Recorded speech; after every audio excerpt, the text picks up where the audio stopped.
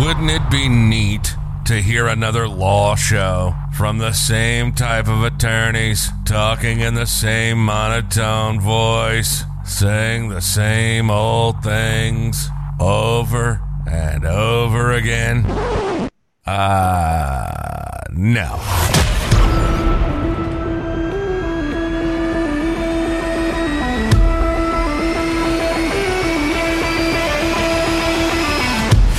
This is Legacy Lawyers. On Legacy Lawyers, you get two big things. Number one, we talk about the juicy details of cases that our law firm has dealt with. Of course, changing the names and details to protect client-attorney privilege. And we dive into what options the clients had to choose from to fix their situation. Number two, you get educated about how the effects of not doing planning can be devastating. Let's get into it. This is Legacy Lawyers, and here are your hosts, Michael Haslam and Nathan Croxford. Hello, everyone. Sorry, I gotta stop playing guitar for us right there. You were jamming out? Yeah. I love it. So I'm super excited about our topic today, Nathan. Yeah, I'm excited too, although I have to say that you're going to have to walk me through this a little bit.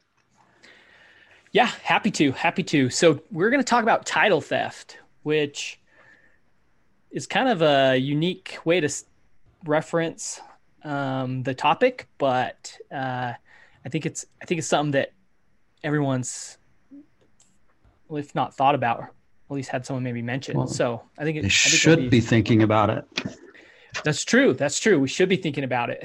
So we are going to share about a local news story that really brings this to life and has some kind of interesting twists and turns in the story. So Nathan, you want me to jump in or you want to share it? No, that's what I'm saying is you got to walk me through the facts of this thing. Okay. So all this is alleged.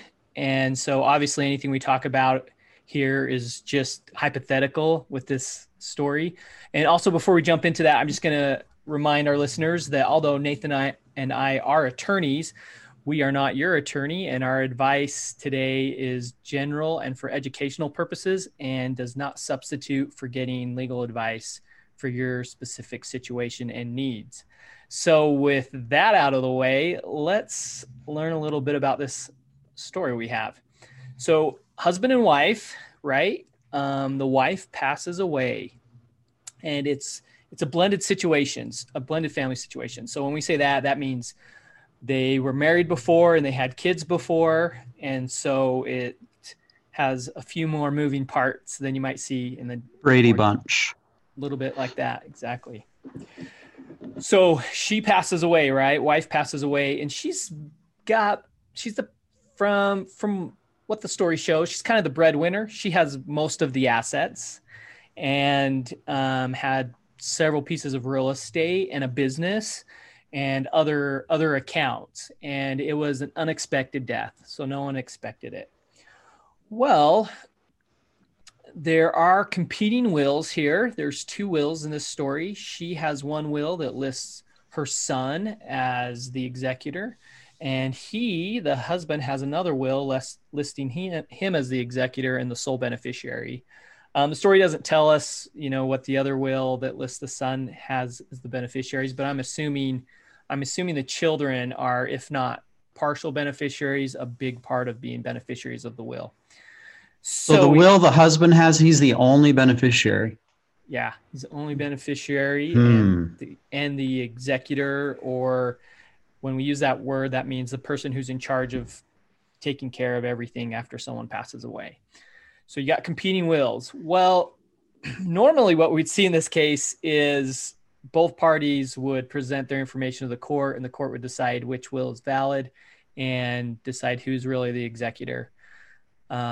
Obviously, when you have two competing wills, there's a question of is one of them forged? If not, then the most recent will would usually prevail, right? But But we have more in this story. Okay. So the wife who passed away, she had a company, what we call a limited liability company. And this company mostly was designed to just hold real estate. So it owned several pieces of property.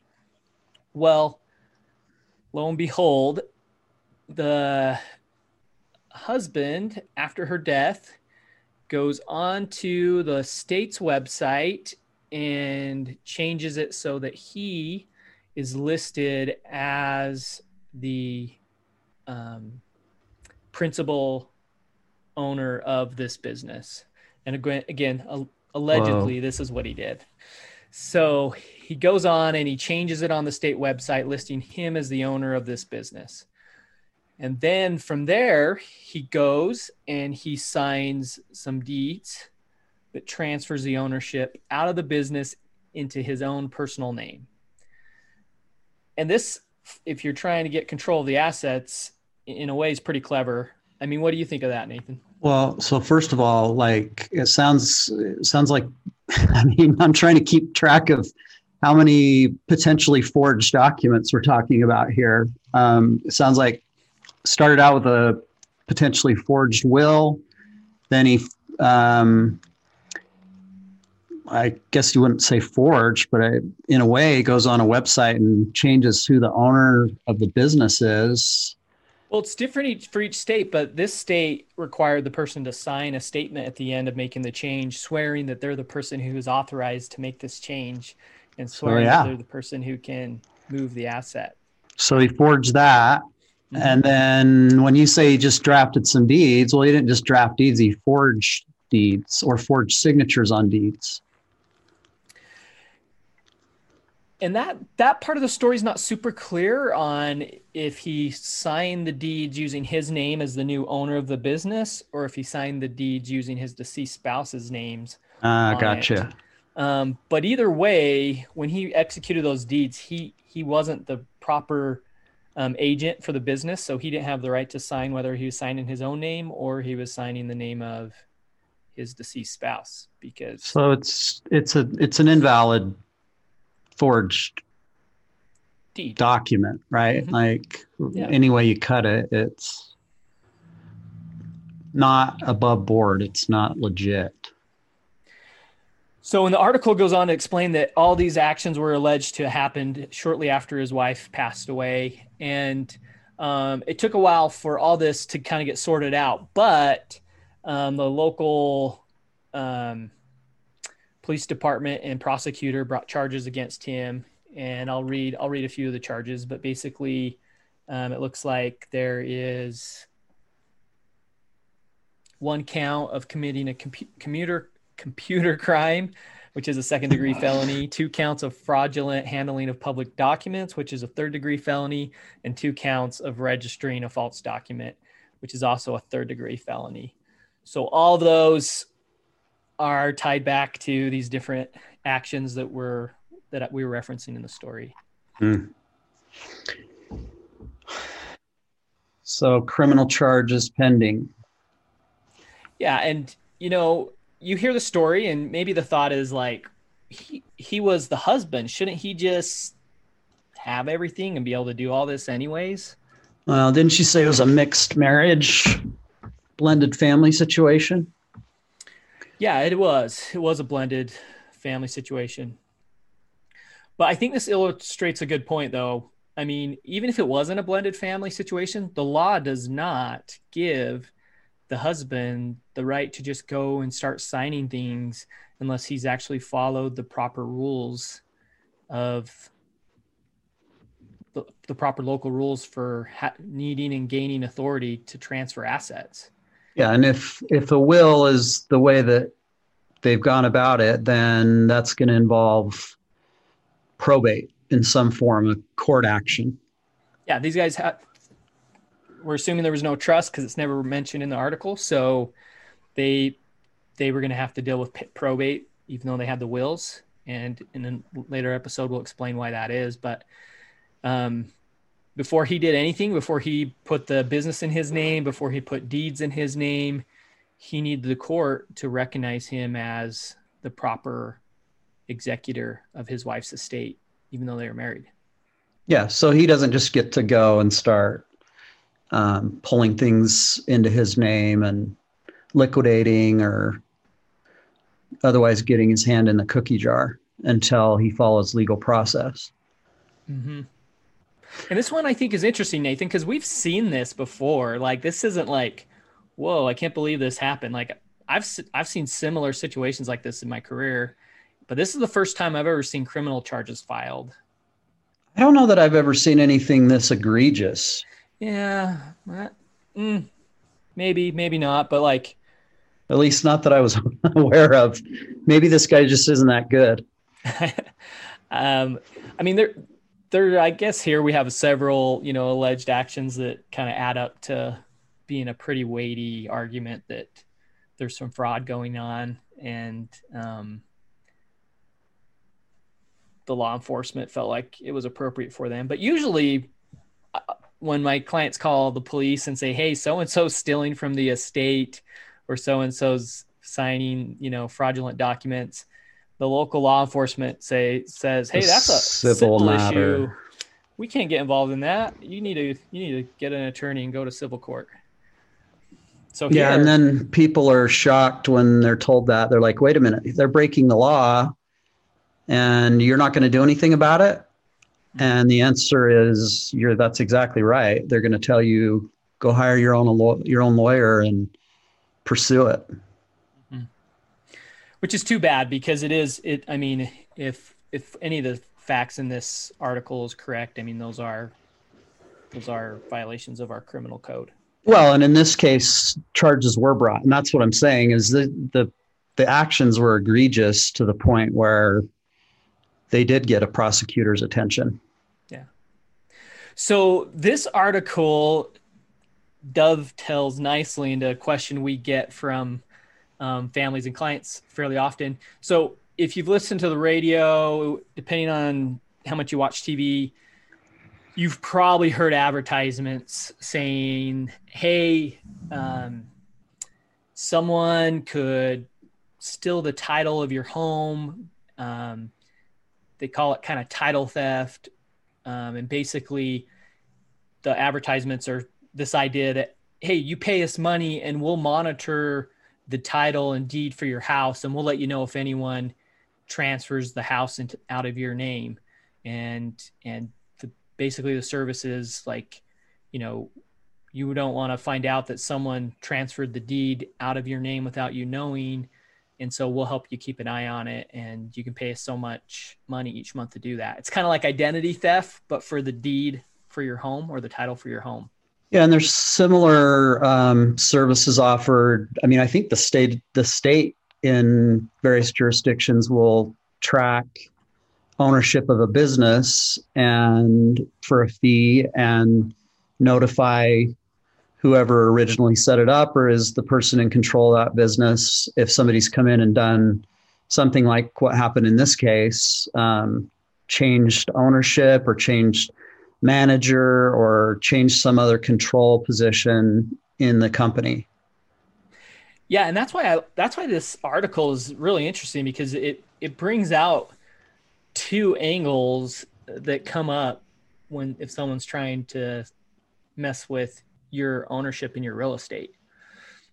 If you have rental properties and it's owned by your business, then the way someone can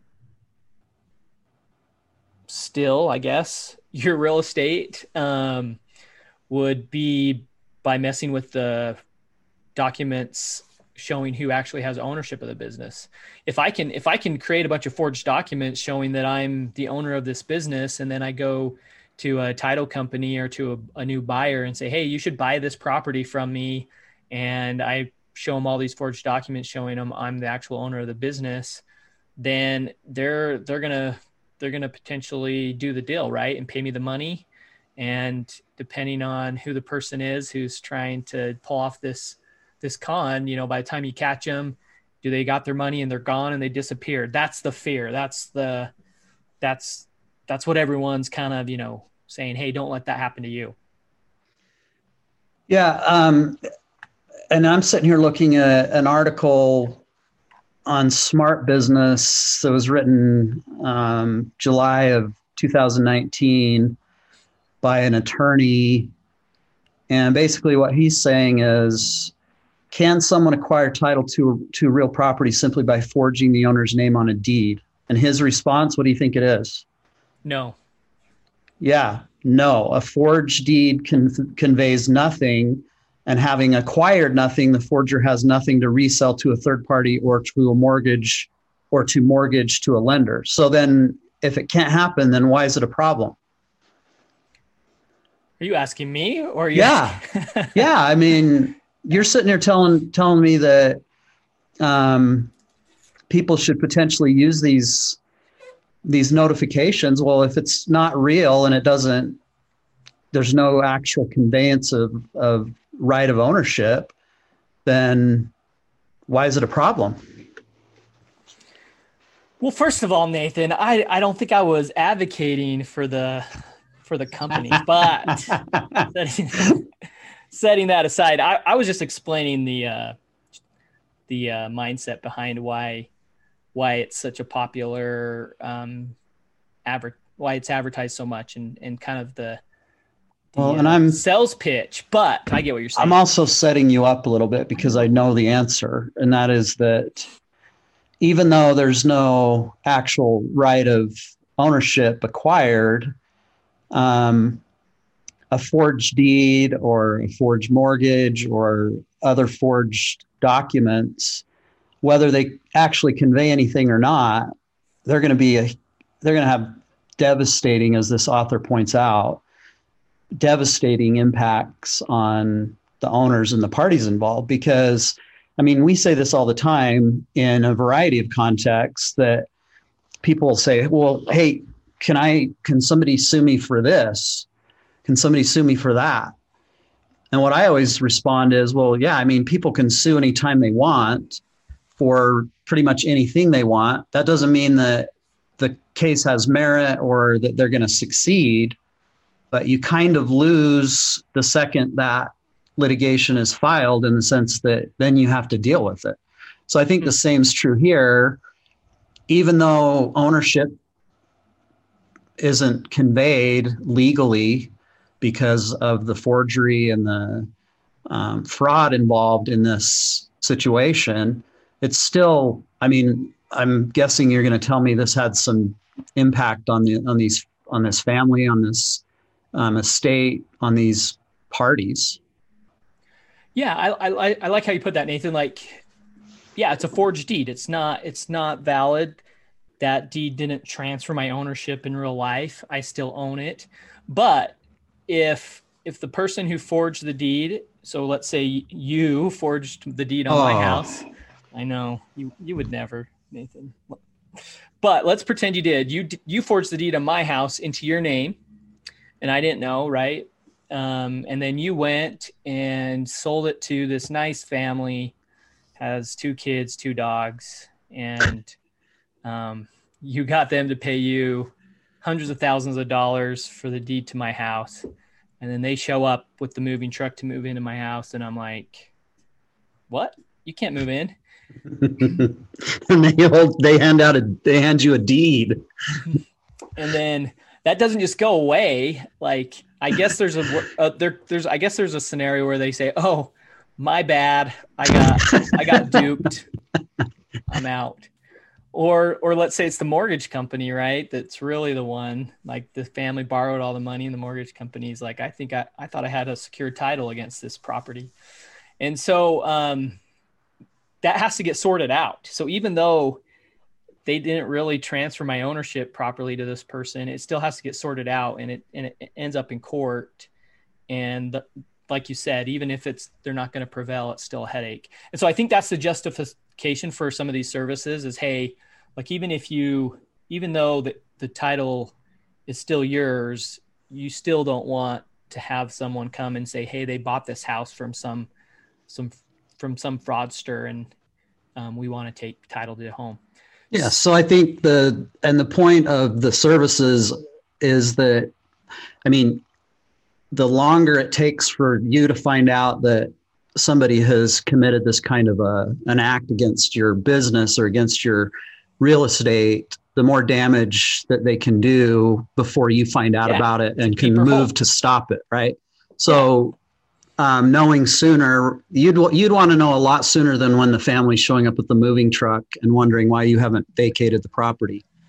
And I think it's important to point out that our system has a lot of things to catch this before they show up with the moving truck, right? Like if there's any real estate agents listening to that, they're like, well, we would have showed it to our client, right? We would have showed the house. So maybe that's not the best example, but like there's plenty of examples where, they could have. Well, so let's say it's not a house. Let's say you own some raw land that's valuable, that has some development potential and is worth a lot of money. Mm-hmm. That's easy to show, right? And well, act like it's your land. Absolutely. It's a lot harder to, catch that. Mm-hmm. I mean, but there's also title officers and title companies and title people who are listening. They're going to know that anybody that's dealt with title, that they're super careful. They run title reports. They do title research, because ultimately transactions where there's a sale of real estate are, I think, almost invariably covered by title policies of insurance.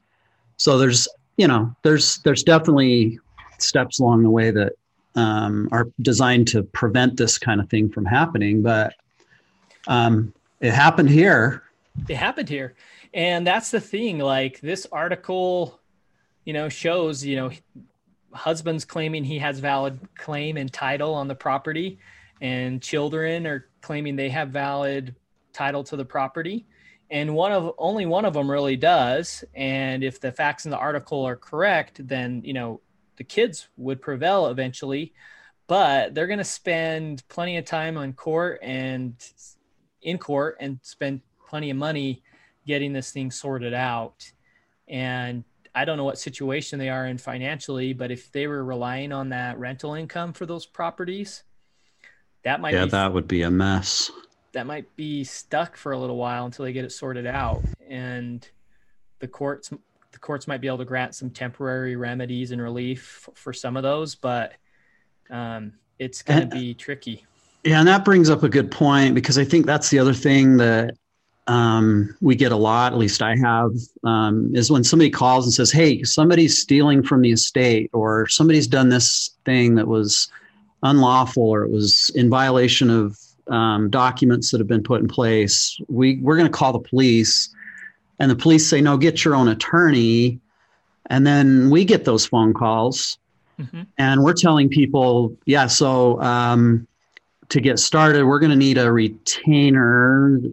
In this kind of a case, it would easily be a 5-figure retainer to start working on it. And people are blown away. They're like, wait a minute. So I'm going to come out of my pocket to stop this person's bad actions? Stop this person from doing these things that are, and they're absolutely blown away, at what it costs to wage these kind of battles, even when you're standing in the position of you're on the right, or you're in the right and you have clean hands. Doesn't matter. You're still going to be coming out of pocket. Somebody's coming out of pocket, because I don't know about you, but my wife doesn't let me practice law for a hobby. That's weird. Yeah. She expects that, if I spend 8-10 hours here, that I'm going to have something to show for it at the end of it. So, yeah, no, you can't. Yeah. You can't take every case, pro bono. That's not how the world works. Well, yeah. And I will say this, I've heard too many to count stories that are so sad, where the people that are victimized are so vulnerable. As in this case, there's probably minor kids. There's guardians that are trying to take care of these minor kids. They're trying to do the right thing. And it just rips my heart out that I have to say, I'd love to help, but I have to be paid. And so I think an ideal law practice would be set up a nonprofit and get a huge grant and then just go out and represent people pro bono just because it's the right thing to do. Mm-hmm. Yeah, that would be it. But that's not the really world. Rewarding. I mean, that's not really the world we live in, at least right now. Right. And in these cases, especially if you have the right position, right? Hey, that asset needs to go to the kids, not to the husband, the spouse. And there is money and assets in the estate, eventually those funds, are used to correct the wrong, but the tragedy of it eventually, and the tragedy of it is the amount that would have went to the right person would have been much higher because you didn't have these legal expenses. Well, yeah. And I mean, that's fine that eventually, but I mean, in a lot of cases, I think it's cost prohibitive to even pursue it because unless you can get 5 family members to agree to all chip in and they're all going to feel confident that at the end of the day, they're going to get their money back, then case moves forward. But how many times have you seen situations where family members walk away from this because they're not confident that it's going to come out the right way? And so these bad guys get away with this stuff. Yeah. Yeah. You see, and that's the thing. There's cases that go every way, right? There's the one where the person walks away from an inheritance rather than dealing with the bad actor. There's this example, this article where not only are they going to sort things out in civil court, but there's going to be criminal action to also make it even more difficult for the person to take advantage of the estate. And so that's really, though, at the end of the day, Nathan, like that's where I'm like, well, what could this family have done to not end up in this situation? And it's always easy to look at a situation after it's happened and be like, well, if you would have done this, but there are some obvious things here that could have been smart to prevent this. Yeah. And I think, I don't know that we can emphasize it strongly enough that just because we're talking about this, because the fact that we're talking about this case is because the level of egregiousness is so high that it rose to the point where criminal charges were filed. And that's how this thing makes the news, right? So if people think that, well, that's always going to happen. There's always going to be somebody that'll come in and swoop in and take care of these wrongs. I mean, that is just not the case. Yeah, I can't, I've had not. This is the exception, not the rule. Yeah, I've had similar situations where it's, no, you need to get a civil attorney. So let's start with the business, okay? I don't, when you tell someone, hey, they just went onto the state website, filled out the form or filled out the electronic form, and then they signed it, and now it lists them as the new principal owner of ABC company. Shouldn't it be harder than that? What's going on? Why can someone just become the owner of a company by filling out one form and filing it with the state? Well, I think that goes back to how businesses get formed to begin with and the kinds of things that we see in terms of how businesses get set up. I mean, I'll meet with clients that come in and they'll say, yeah, I own that rental property. My accountant told me I should own it in an LLC. Mm-hmm. And I have an LLC. And I go, okay, great. Can I see the documents? And they're like, well, I have this 1-page printout that from the state that shows that I registered an LLC. And I go, okay, well, that's good. So you've got a name. You got the very beginnings of an LLC, right? I mean, there's way more to owning an LLC and creating an LLC, a limited liability company, than just registering a name with the state. Yeah, it comes back to the same issue we had with the deed, right? Just because I sign a forged deed transferring your house to me doesn't mean I actually own your house. And it's the same with the business. Just because someone files a document with the state saying I'm the owner of this business doesn't mean they're the owner of the business. It actually has to have a document transferring ownership to a new individual. Otherwise, it's fraudulent. It's a forged document. It's not valid. But the problem is third parties rely on what the state registration shows. So when I open my business account, some banking institutions don't ask for anything but what's filed with the state. Isn't that pretty rare though? I mean, most times when I've gone in to open an account for a business, they've wanted at least a statement of authority or something with signature, I guess something that could also be forged. Yeah, statement of authority is just the second forged document, but not true proof that I own the business. All right. Well, then what could have been done here? Well, and that's the tricky thing. Like, I mean, this article, he went ahead and allegedly forged some documents, and eventually it came out to light, and now he's facing criminal charges. And so the system, I think the reality is the system allows people to file documents that might be inaccurate, but ultimately at the end of the day, if push comes to shove, they're going to look at the underlying documents and the underlying facts, and that's going to really show who owns the business. But what you can do to protect your own business, there's a couple things. And you alluded to one of them, some states, state of Utah, for example, when you register your business, you can pay, I believe it's an extra $3, and they will send you an email alert if anyone changes anything on your registration. And super affordable. Yeah, for $3, you can find out if anyone. $3 a year. Yeah. So in this article, if it was in Utah and they had that, then, someone would have got an email saying, hey, so-and-so just changed, this just got changed on your business registration. And then. Yeah. And I just heard people in California's minds blow when they just heard us say that it only costs $2 to $3 to have the state monitor your deed. Every state has different pricing. So some states that offer it, it might be a little more expensive and it may not be worth it to some of our listeners. But others, $3 is probably worth it, especially if your business owns a bunch of assets. It's probably worth it. Yeah, or if you've got any kind of concern about your family situation, or probably it wouldn't be bad advice anytime there's a second marriage to say, take additional precautions. And maybe that's me being jaded, but I think that's just me being realistic. Yeah.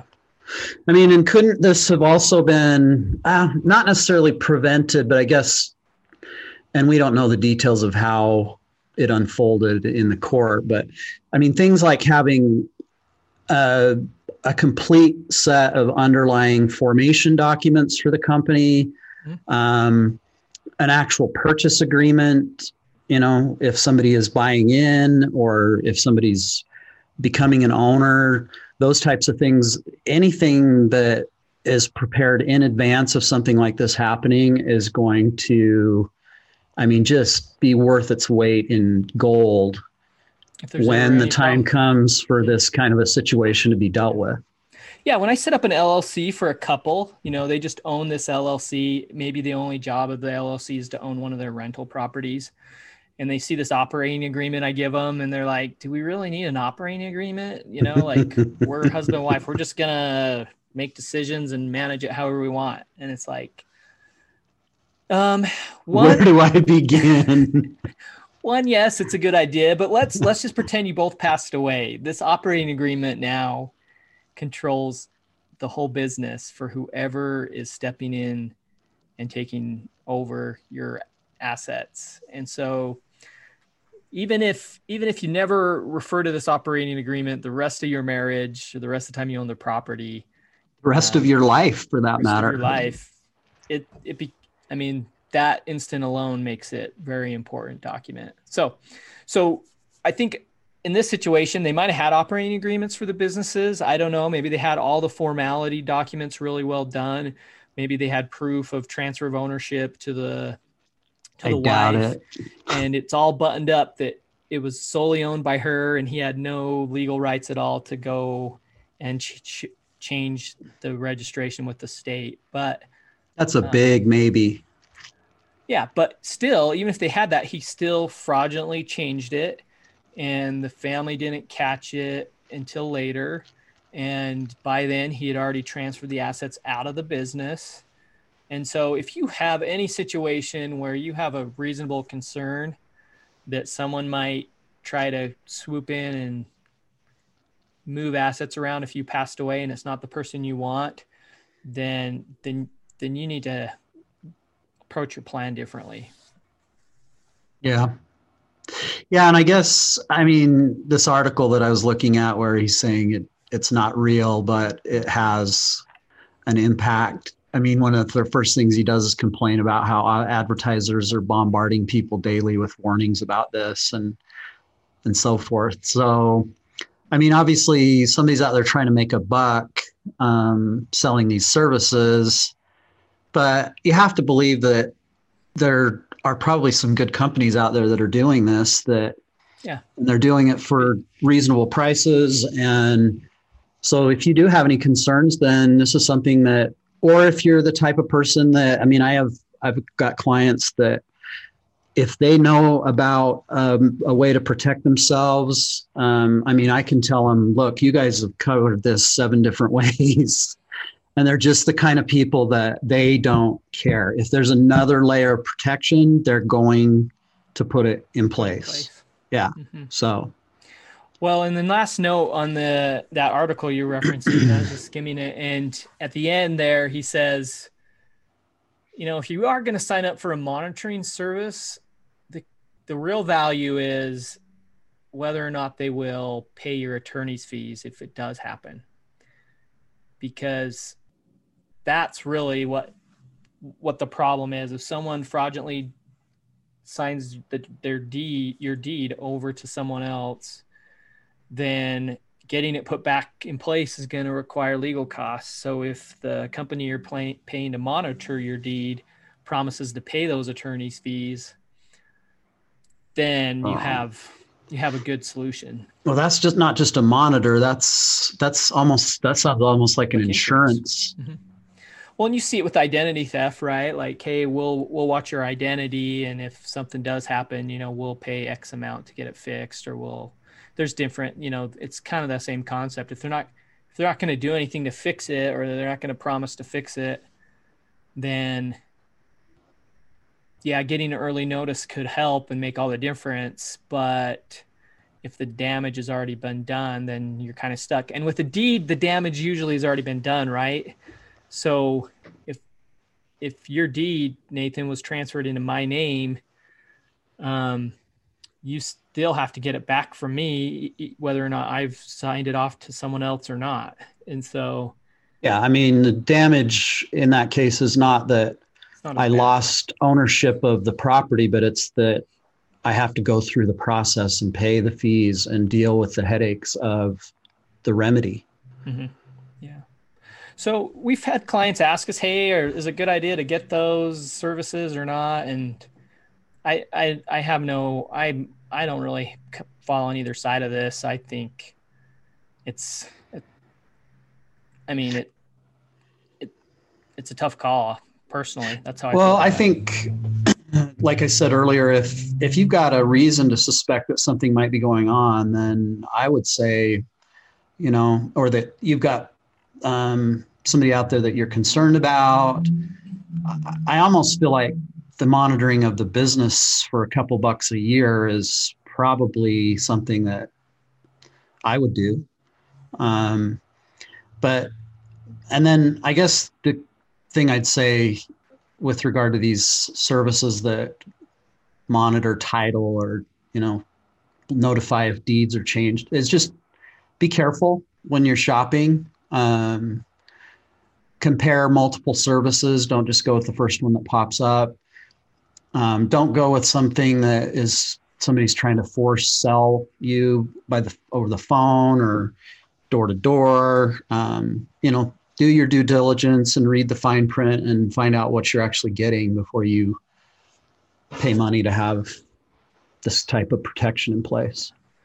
Yeah, I mean, in an estate planning setting, it's more likely for something like this to happen, right? The main person who would be protecting their own assets and taking action to protect themselves has passed away. And so if the plan isn't buttoned up, it makes it easy for someone to swoop in and try to take advantage of the situation.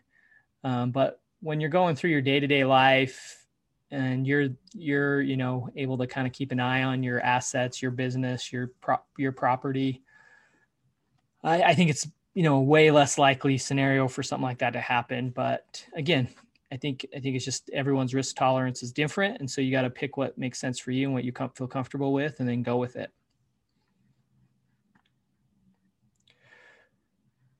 All right. Well, that is it for this episode. Thanks everyone so much for joining us. We hope you found the topic fun, and as me and Nathan did, and we will catch you next time. You've been listening to Legacy Lawyers with Michael Haslam and Nathan Croxford. We give you the juicy detail of cases that our law firm has dealt with.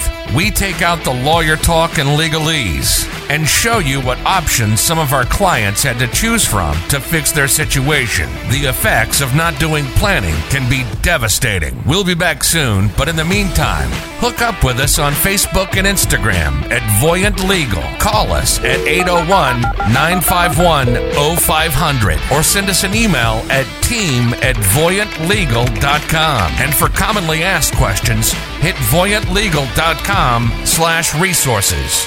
We'll see you next time.